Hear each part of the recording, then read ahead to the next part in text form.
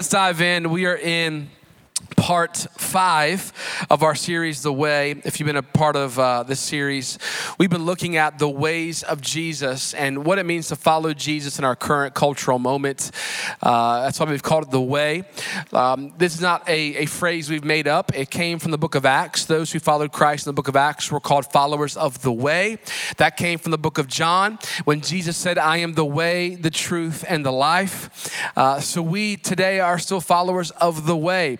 And we've been looking at what does it mean to follow Christ in our current cultural moment, looking at the life of the early church, the life and the words and teachings of Jesus, of what it means to follow him today. And we're going to wrap up today actually looking at the text that is typically read for a lot of churches today on Palm Sunday. If you are new to church, you may have heard kind of the reference of Palm Sunday, and it comes out of the Gospels of the text. It's actually in all 4 of the Synoptic Gospels where Jesus makes his entry into Jerusalem, riding on a donkey, and in one account, at least of this narrative, they are waving palm branches. And the palm branches symbolized victory. It symbolized that here came King Jesus to bring us freedom of our sin. Aren't you grateful?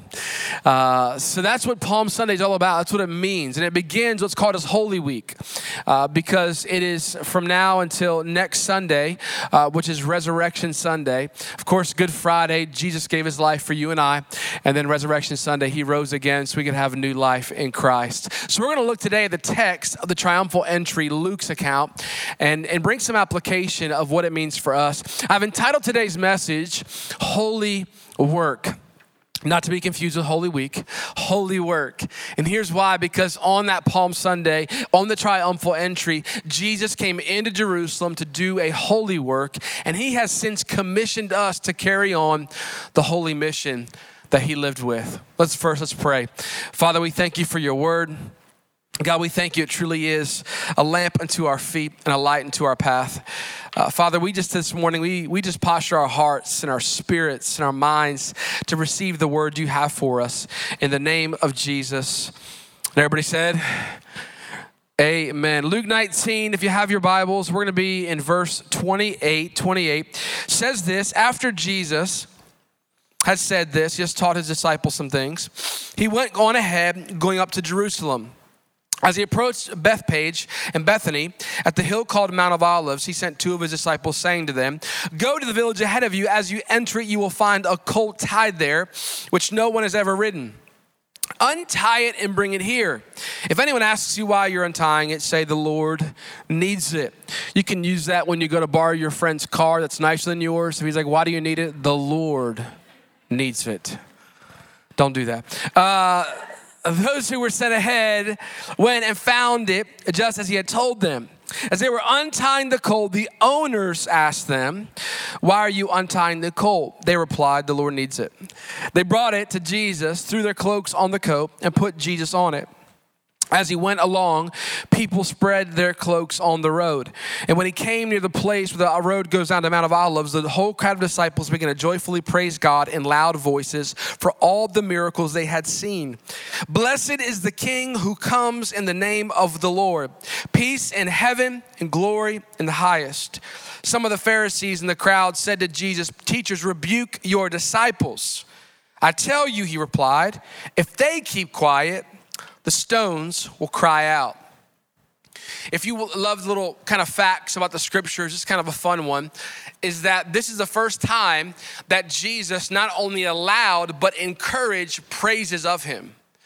If you read other accounts before this moment, when they would want to go kind of brag about Jesus, like, hey, he opened my blind eyes, he was like, shh, it's not quite the time. But he actually, and just to give you context, 450 years, at least 450 years prior to this moment in Zechariah chapter 9, Zechariah prophesied the Messiah would come into Jerusalem in a donkey to do the very thing that Jesus did in this moment. And so he's coming in, so he's fulfilling the prophecy. But then here's why the Pharisees, who many believe were like undercover Christians, which by the way, don't be that. We're called to be a light. but they were afraid of the religious elite. So they were kind of undercover Christians, Pharisees, and they were saying, be quiet, tell them to be quiet. Because they knew their volume was so loud that the Pharisees, who would eventually arrest and crucify Jesus, would hear them, and this very thing was happening. But I want you to catch this. The reason Jesus encouraged the praises, because he wanted the Pharisees to get upset. He wanted them to arrest him, and he wanted them to crucify him, because he knew he had to die on the cross for the forgiveness of sins of all humanity. That's good news, church. So he's like, they have to be loud. I have to be arrested because I have to die on a cross. Come on, I don't know about you, but our Jesus is so good, isn't he? Come on. I kind of have a little pre-resurrection Sunday feels right now. So they're praising him, they're worshiping him. And then also they say this, peace in heaven, because he was coming to bring everlasting, eternal peace between God and man. That what our sin separated us, and now because of Jesus' broken body and shed blood that we just remembered, and because he rose again, we have now been made right with God. So I want to share with you that kind of whole idea of holy work. And just so you know, we all have been called to this holy work. It's not just for pastors or missionaries. If you are a follower of Christ, you have been called to the mission of Jesus. For he said in Matthew 28, go forth and make disciples of all nations. That wasn't just for those of us who lead in the church. It was for everyone. And I want to give you 3 qualities from this text that we are called to embrace as his followers to carry on this holy work. The first 2 are more internal, personal qualities. The third one is more outward focused. Here's the first quality if you're taking notes. And if you're not taking notes, just write this down. It's the word holy. Holy. We are called to be holy. The scripture says the donkey he rode upon had never been ridden. Now, to give you context, I don't know if you own a donkey. So if you don't, maybe you don't know this. If you do own a donkey, though, please do tell me. That's fascinating. They're a workhorse. They are not like these beautiful, elaborate, like if you owned a donkey, it's because he was pulling something. He was doing something. So a donkey that had never been ridden was unheard of. Like as soon as they were came out, we prepared them to work. So here's this tells us. This donkey was set apart at an early age for this sacred moment. In fact, scholars presume when Jesus said to tell them the Lord needs it, it was a trigger phrase. Because if you look back on the text, it says the owners, plural of the donkey. Here's what this also tells us. If it took multiple people to own one donkey, it tells you they were living in poverty. In fact, at that time, in that culture, the majority of people lived in poverty. There was the incredibly wealthy and then the poverty. There was almost no middle class in that culture. So in this moment, he goes to these individuals living in poverty, multiple people who owned a donkey, probably overlooked, probably marginalized. And I love the fact that our Jesus, all throughout the scriptures, constantly called out those who felt rejected and pushed to the margins. And that was the people that God often chose. Aren't you grateful? So he rides on this donkey. And this donkey was set apart for this sacred work. And that phrase, the Lord needs it, was a trigger to them saying, this is the time. We know what he needs this donkey for. Now, we as the followers of Christ are also set apart.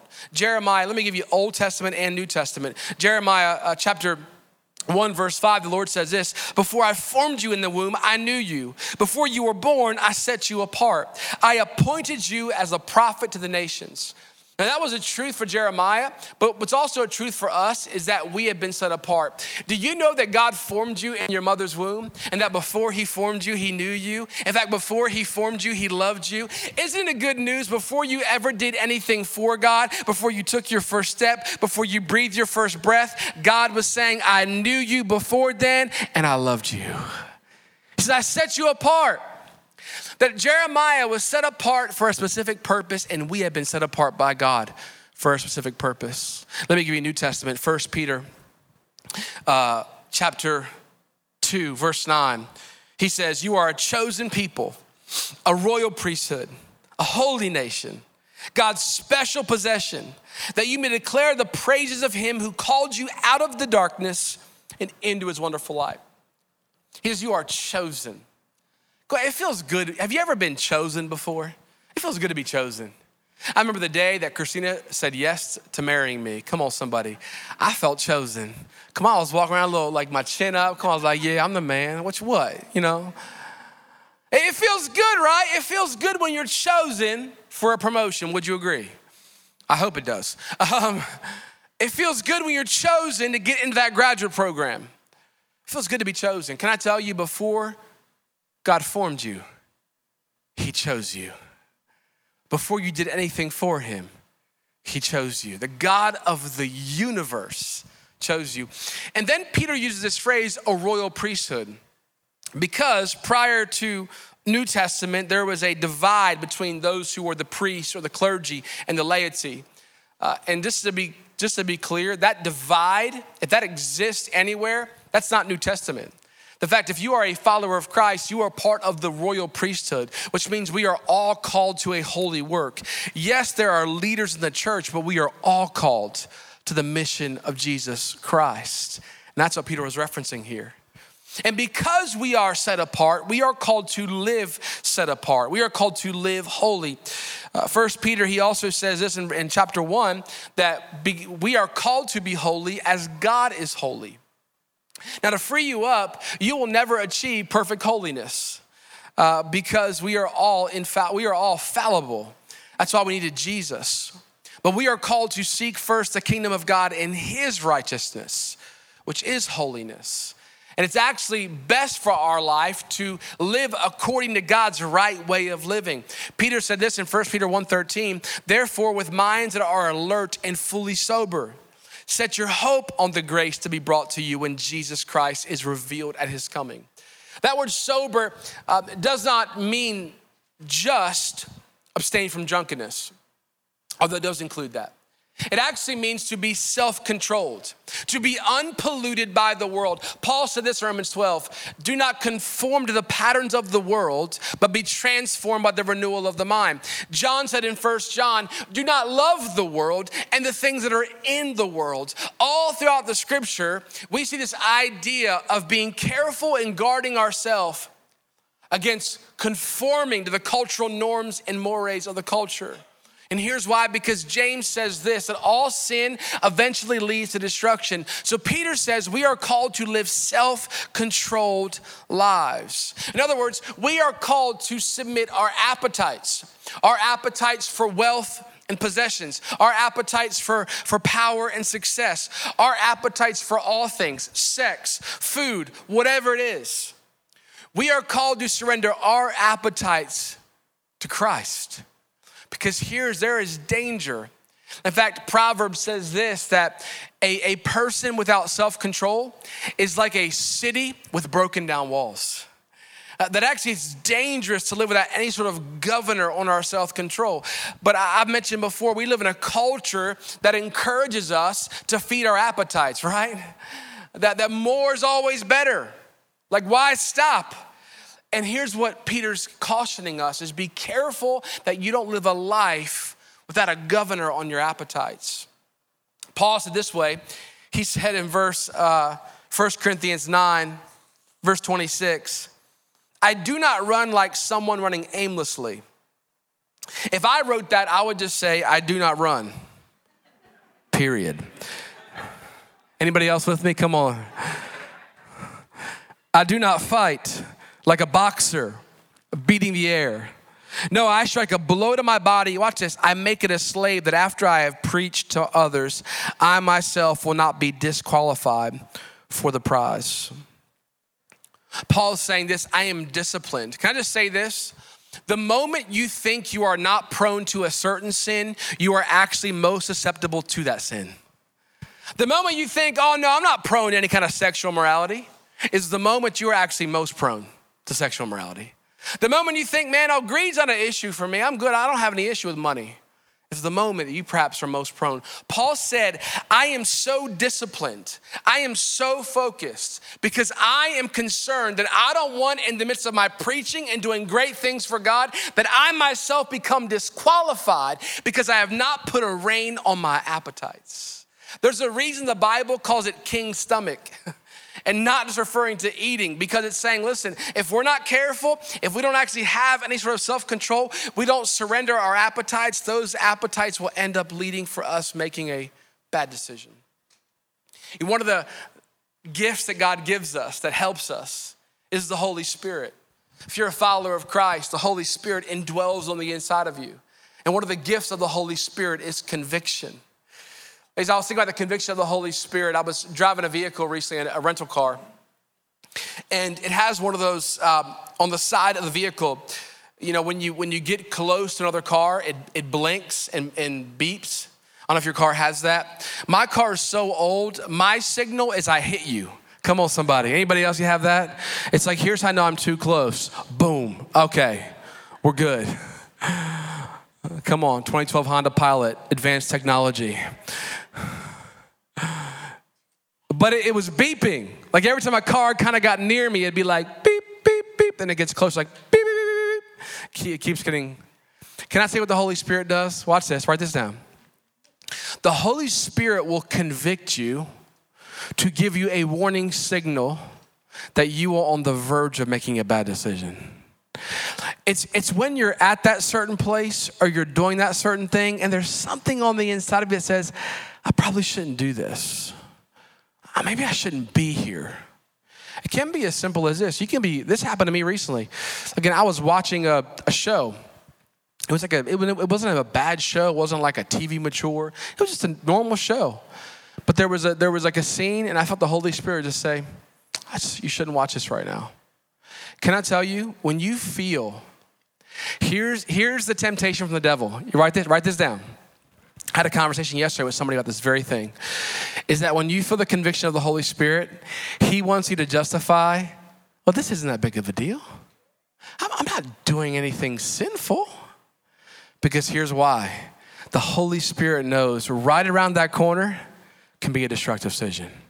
Right around that corner, you're this close to the edge of the cliff. Are you hearing me, church? So you yield to the conviction of the Holy Spirit. When you ever have that feeling in your spirit, like, man, I shouldn't do this, or I shouldn't be here, I shouldn't watch this, maybe I shouldn't have said that. Heed the conviction of the Holy Spirit. He is looking out for you. Peter goes on to say this, as obedient children, do not conform to the evil desires you had when you lived in ignorance, but just as he who called you is holy, so be holy in all you do. So Peter reminds us of our identity, that you are a child of God. And can I say this? Our culture we are culturally conditioned, if we're not careful, to fall victim to identifying things which we were never called to identify for. That we'll be called to identify with our occupation, right? Can I tell you, you may practice medicine, but you are not identified as a doctor. You are a child of God. Can I get an amen? You're not called to identify by your economic status, by your occupation, by your sexuality. You may have a sexual desire, but that does not define who you are. You are a child of God. And here's the good news, nothing can change that. Nothing can change his value for you. You can be fired tomorrow from your job. He still loves you. He's still proud of you. He still sees value in you. And the enemy's tactic is he wants you to identify with something temporal, something unstable. So when that very thing changes, the value you place upon yourself changes. Are you hearing me? So our identity is in Christ. And let me hear, he says, as obedient children. You know, I was thinking of our identity. Paul said this in 2 Corinthians 5:17. Anyone who belongs to Christ has become a new person. The old life is gone. The new life has begun. You are a new creation. You know, I was thinking of identity. Remember a few years ago hearing a story of, The Rock, a WWE wrestler, or former wrestler rather. And now he's a business person, actor. So he was talking about the role he played in the movie Black Adam, a superhero movie. And he said he studied the origins of the Black Adam, the vision of the creator had for the Black Adam. He read the comic books. He said, I wanted to identify with Black Adam. And then he shaped his nutrition, his workout schedule, his sleep schedule around this role. In other words, his identity shaped his activity. Here's what Peter says. If you are a follower of Christ, your identity as a follower of Christ, your identity as a child of God is called to shape your activity. As a follower of Christ, I no longer allow myself to be swayed by cultural norms and mores. No, my standard is the word of God. I am not led by my appetites and whatever I feel like doing. I surrender to the Spirit of God. The Bible is my standard. The Spirit is my guide. And let me just help you. God does not ask for obedience to somehow withhold from you. Actually, the ways of Christ is the very best for you. Can I get an amen? 3 of you are with me, okay. And he's saying, listen, I have ways that are life. I have a way to joy, to peace, but it requires a following of my way. Church, we are called to be holy. We are called to live set apart. The second quality is humble. We're called to live humble. Humble. And yes, all 3 points start with H because I have a disorder called preacher. And if I can get all of the points to have this same letter, I just feel amazing. I don't know why. So when it works out, I get excited. So what's intriguing was, even some of those that were shouting Hosanna, which means save us now, they were shouting them as Jesus was coming into Jerusalem. Now, some of those who were shouting save us now eventually shouted on Friday, crucify him. Here's why. They thought that Jesus was coming as a political king to overthrow the evil empire. They were putting their hope in that. So they were saying, come on, Jesus, Hosanna, overthrow Caesar, because the Roman Empire were oppressing the Jewish people. But then 5 days later, when they realized, he about to die, crucify him. He didn't come to free us. They were looking for temporal relief. And may I submit to you, culturally speaking, if we're not careful, we can look to political leaders for relief they could never give us. And they were upset. We want temporal relief. We want a new leader. And Jesus is saying, I'm not called to free you of Caesar. I'm called to free you of your sin. I didn't come to rob power from Rome. I came to rob death. But they misperceived him. They thought he was coming as a political leader. Can I submit to you, if we're not careful, we can misperceive God's blessing because it did not come in the package we were expecting. They were expecting a political leader and they got a savior. And they actually missed it. Now, throughout all of history, they're part of the chorus that yelled, crucify him. And be careful in our own life. Now, I was reminded about 2 years into our marriage, Christina and I, come on, married people, after about year 1, year 2, that's when you start getting really honest with each other. Come on, somebody, right? That first year, you're like, all right, we're gonna kind of take it easy, make sure don't rock the boat, right? And year 2, I remember she told me, she said, before I met you, she traveled for several years, just around the world, just traveled a lot. And she said, I thought I would marry somebody in my travels. Somebody who's, outside of United States, somebody internationally. She said, but then I met you. I was like, and your life is better because of it. Come on. So I like to call this make-believe man International Ivan. International Ivan from Italy, 3 eyes. Whew, I feel good. The Lord is on this. International Ivan from Italy. If your name is Ivan and you are from Italy, please come meet me. Because I stole your girl. Come on, somebody. That's right. What? She thought she wanted International Ivan from Italy, but she got domestic Danny from Maryland. Come on, somebody. Or like where I'm from, Maryland. Come on, anybody? That's where I'm from. I'm from Maryland. You kind of drop the Y sometimes. Crab cakes and football, what? Obey on everything, what? That's how you know you're from Maryland originally, right? It's like, what, chicken? Obey. French fries, Old Bay. Eggs, Old Bay. Come on, right? Old Bay is like, it's like magic. It's like dust from heaven. I don't even know what's in it, but it's amazing. That wasn't in my notes, but it's getting close to lunchtime, so we're just thinking about Old Bay.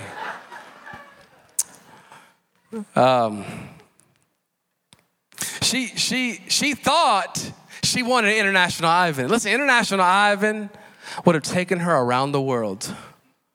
But Domestic Danny cooks dinner 5 nights a week. Come on, somebody. Domestic Danny does the dishes. And Domestic Danny, on occasion, bathes the kids. Come on, somebody. I got to keep it real. Not often, but sometimes. Can I tell you, listen, be careful you don't miss God because he came in a manner you didn't want. He came in a way that you're like, I don't know about that, God.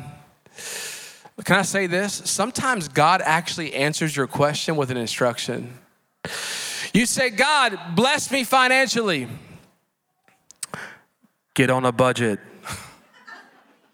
I've already blessed you, but you spend too much. Cut up the credit card. God bless my marriage. Be more kind to your wife and help out at home. Right? I'm helping somebody right now. Don't nudge your husband. I see it. Are you hearing me though? Listen, and God oftentimes, not all the time, but oftentimes he will not do for you what you can do for yourself. So sometimes what we ask God for, he's already done for us. We just have to do it. But then he came with his donkey. Now listen again, they were expecting a political king to overthrow Rome.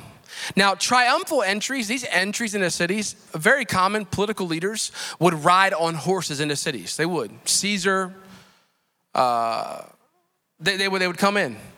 But they would often come on like a war horse, a stallion, right?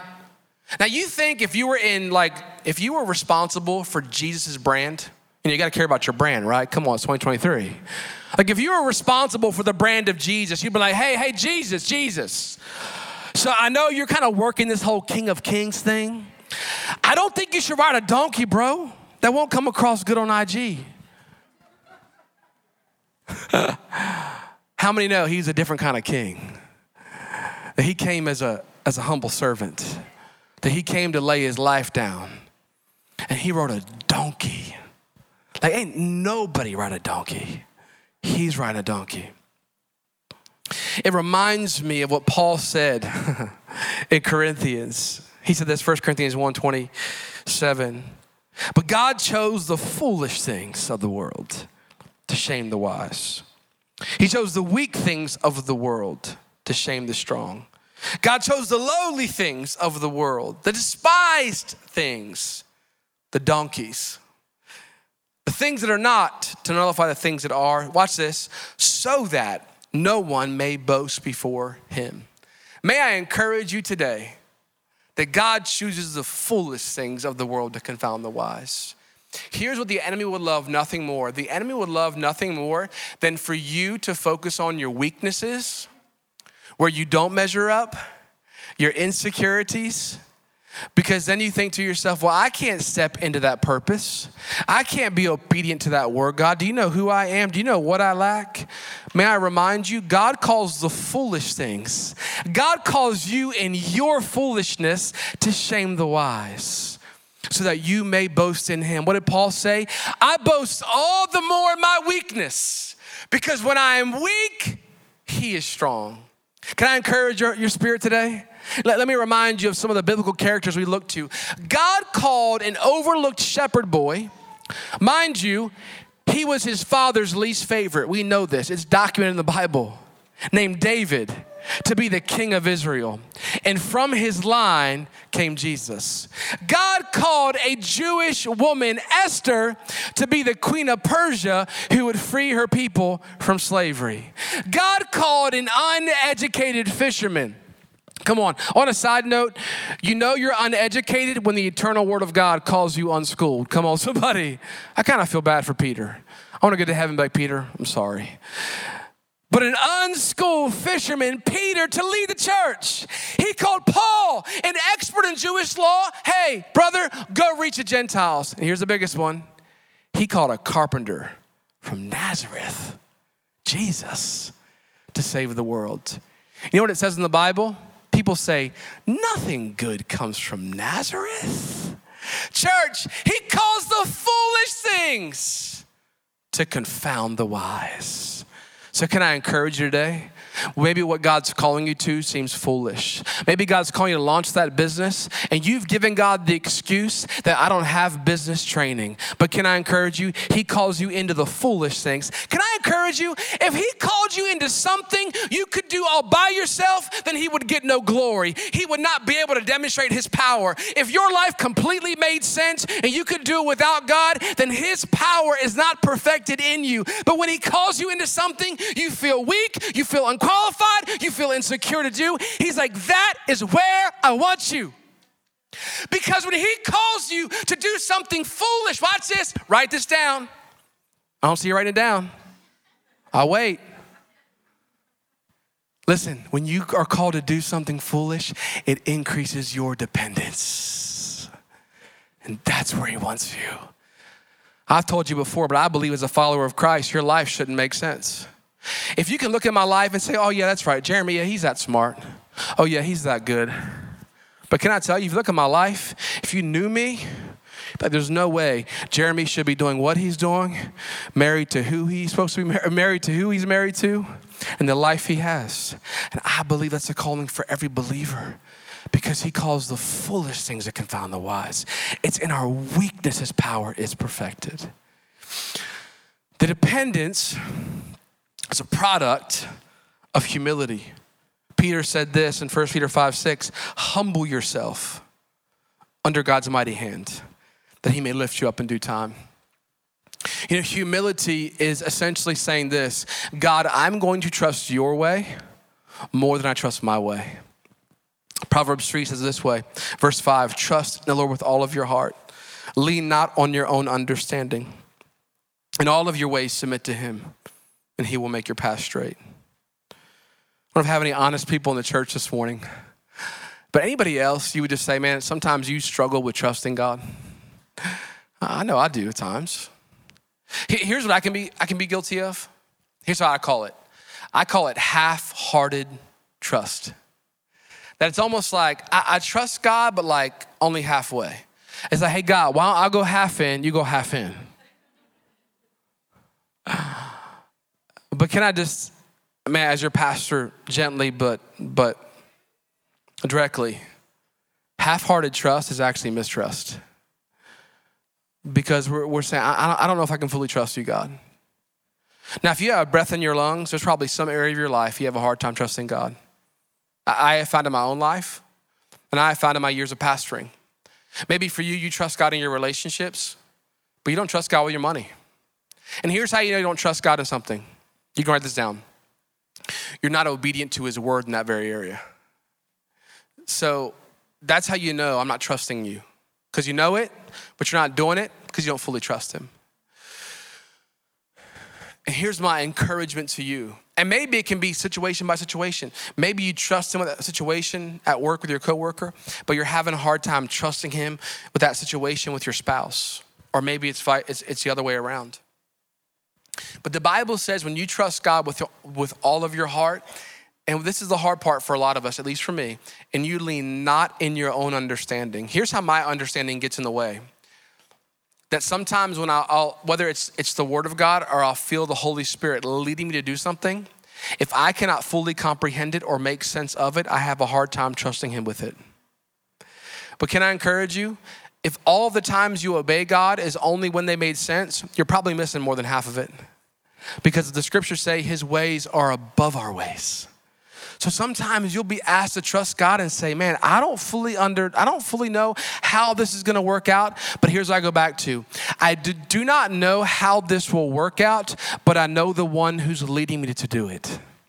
And we go back to his nature. And the Bible says he will make your path straight. That literally translates in the Hebrew, he will remove every obstacle in your way when you trust him.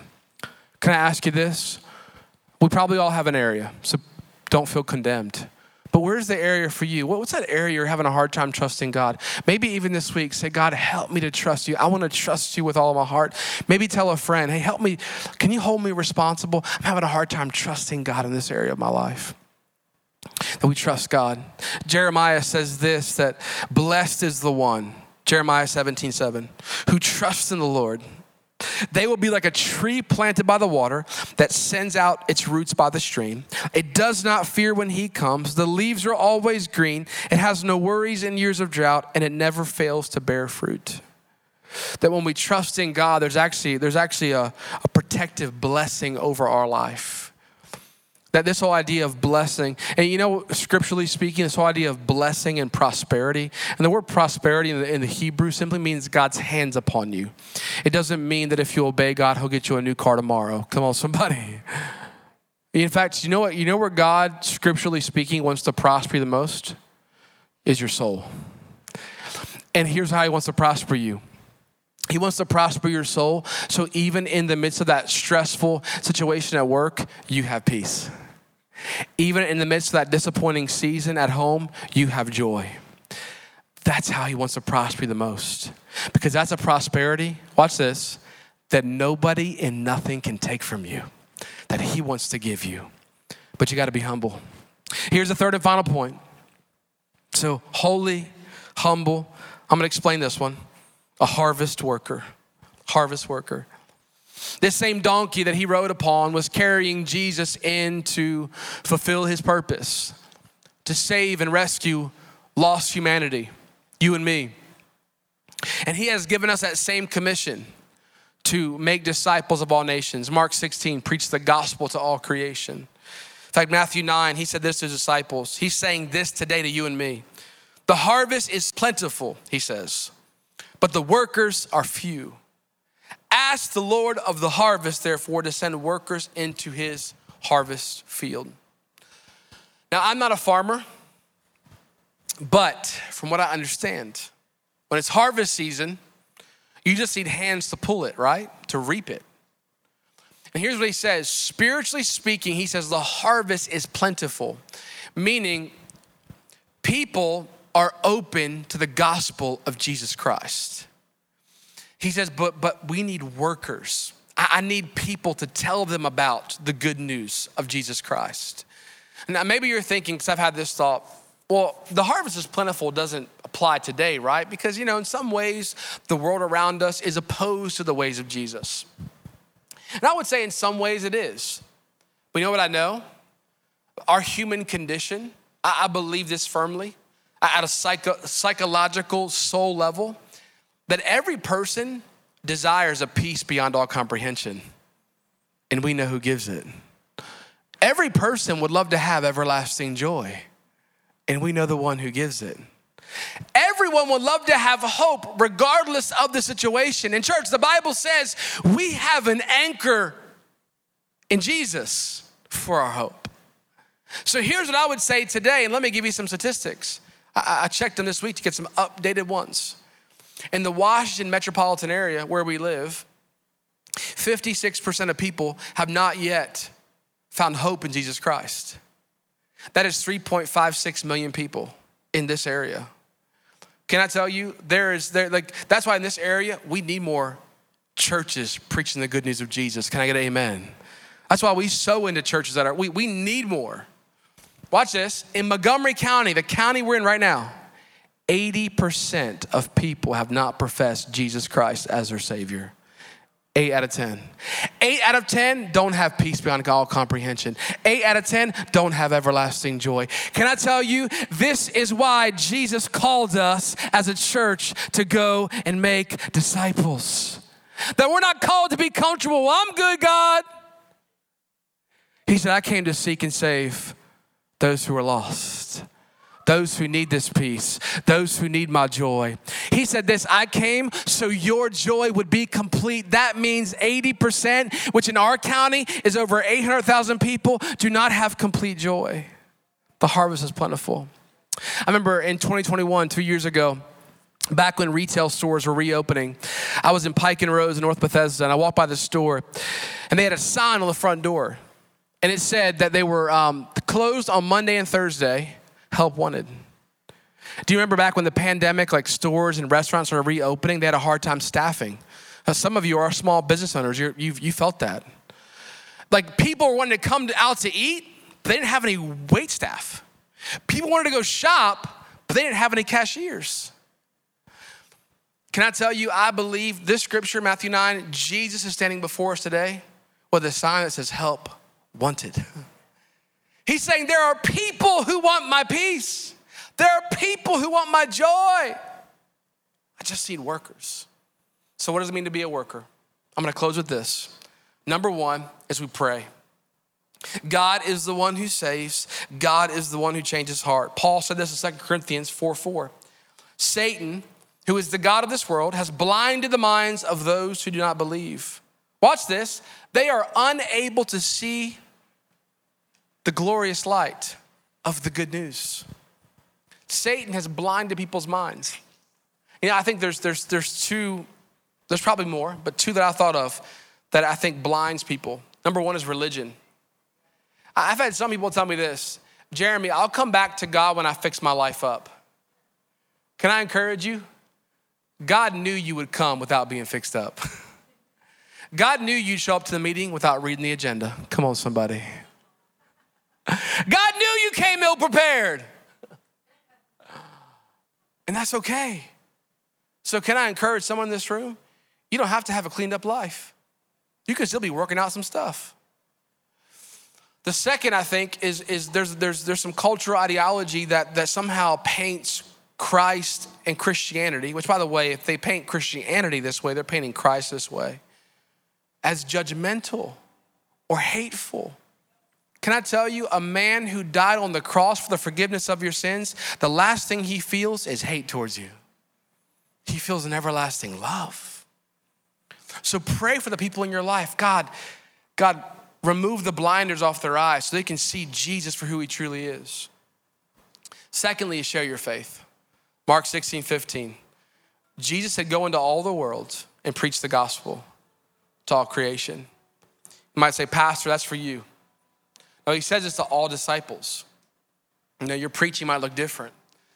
Doesn't mean you have to have a 3-point sermon at work tomorrow. In fact, you probably shouldn't. Doesn't mean you have to learn how to exegete scripture tomorrow. But we are called to share our faith. Here's what I found. I'll speak to 3 hindrances that I have personally thought at one point or another, and people I've talked to as well. Number one is sometimes we don't share our faith because we think to ourselves, even though I know Christ, I still have issues. Have you ever been there before where you felt like, I'm not good enough? Like, what if they find out I can be a little brash or angry? Or what if they find out about this issue I have? Can I just encourage you? God's not asking for your perfection. He's asking for your availability. Or maybe you feel like, well, I'm not prepared enough. I need to take a class, or like I need to learn how to apologetics, which that's great. But if you look in the scriptures, do you know how oftentimes somebody would actually tell others about Jesus? I once was blind and now I see. I once was riddled with unending anxiety and now I have peace. I once had this addiction or this sin that I kept falling back into and now I'm free. My marriage was once on the ropes and now we're reconciled. It's your story. It's your story. Share your faith. And lastly is this. Sometimes, at least I've been there, maybe not you, we can fear rejection. Well, what will they think of me? What if I share my faith and they then distance themselves from me because I was open about my faith? And can I just say this lovingly? Here's why you should risk rejection. Here's why I should risk rejection. Because Christ was rejected for you. It doesn't mean that we kind of force it down people's throats. But man, here's what it can look like. Somebody can ask you, hey, how do you maintain your peace with all this stress at work?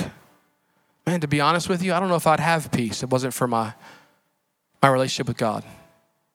Or they ask you, how is your marriage healthy? Like, how do you and your wife keep loving each other? To be honest, I don't know if we would be together if it wasn't for Christ. And you don't have to make something up. Just be real. Whatever God's done in your life, just share that. I love what Luke 15:17 says, my last scripture.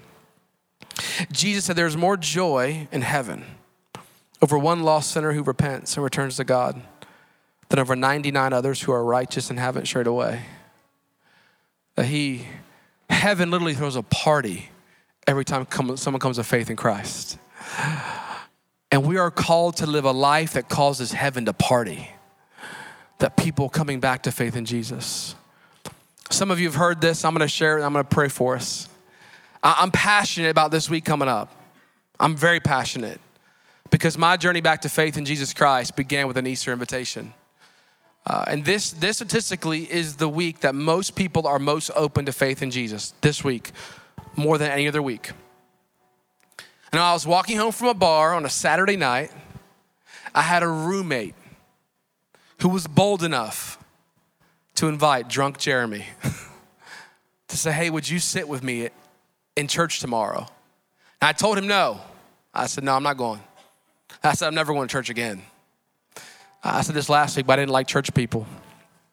If you don't like church people, welcome. We're not church people. Come on, somebody. We're followers of the way. I woke up the next morning, I went to church, but 3 months later, he invited me again to his church. I went to his church and I heard the good news of Jesus Christ. Can I tell you, I don't think I would be your pastor today if it wasn't for Travis's invitation. I probably wouldn't be married to Christina if it wasn't for Travis's invitation. So can I implore you on behalf of the people who are in your life, who are where I once was, to be bold enough, to be courageous enough, to be prayed up enough this week to say, hey, would you just come sit with me this Sunday? I'd love for you to see my church. Come on, I'll buy you Easter brunch. Come on, somebody. In all sincerity though, church, heaven and hell are real. And Jesus came to rescue humanity from the penalty of their sin. And we are called to carry on this mission to preach the gospel to all creation. Amen? Bow your heads with me, church.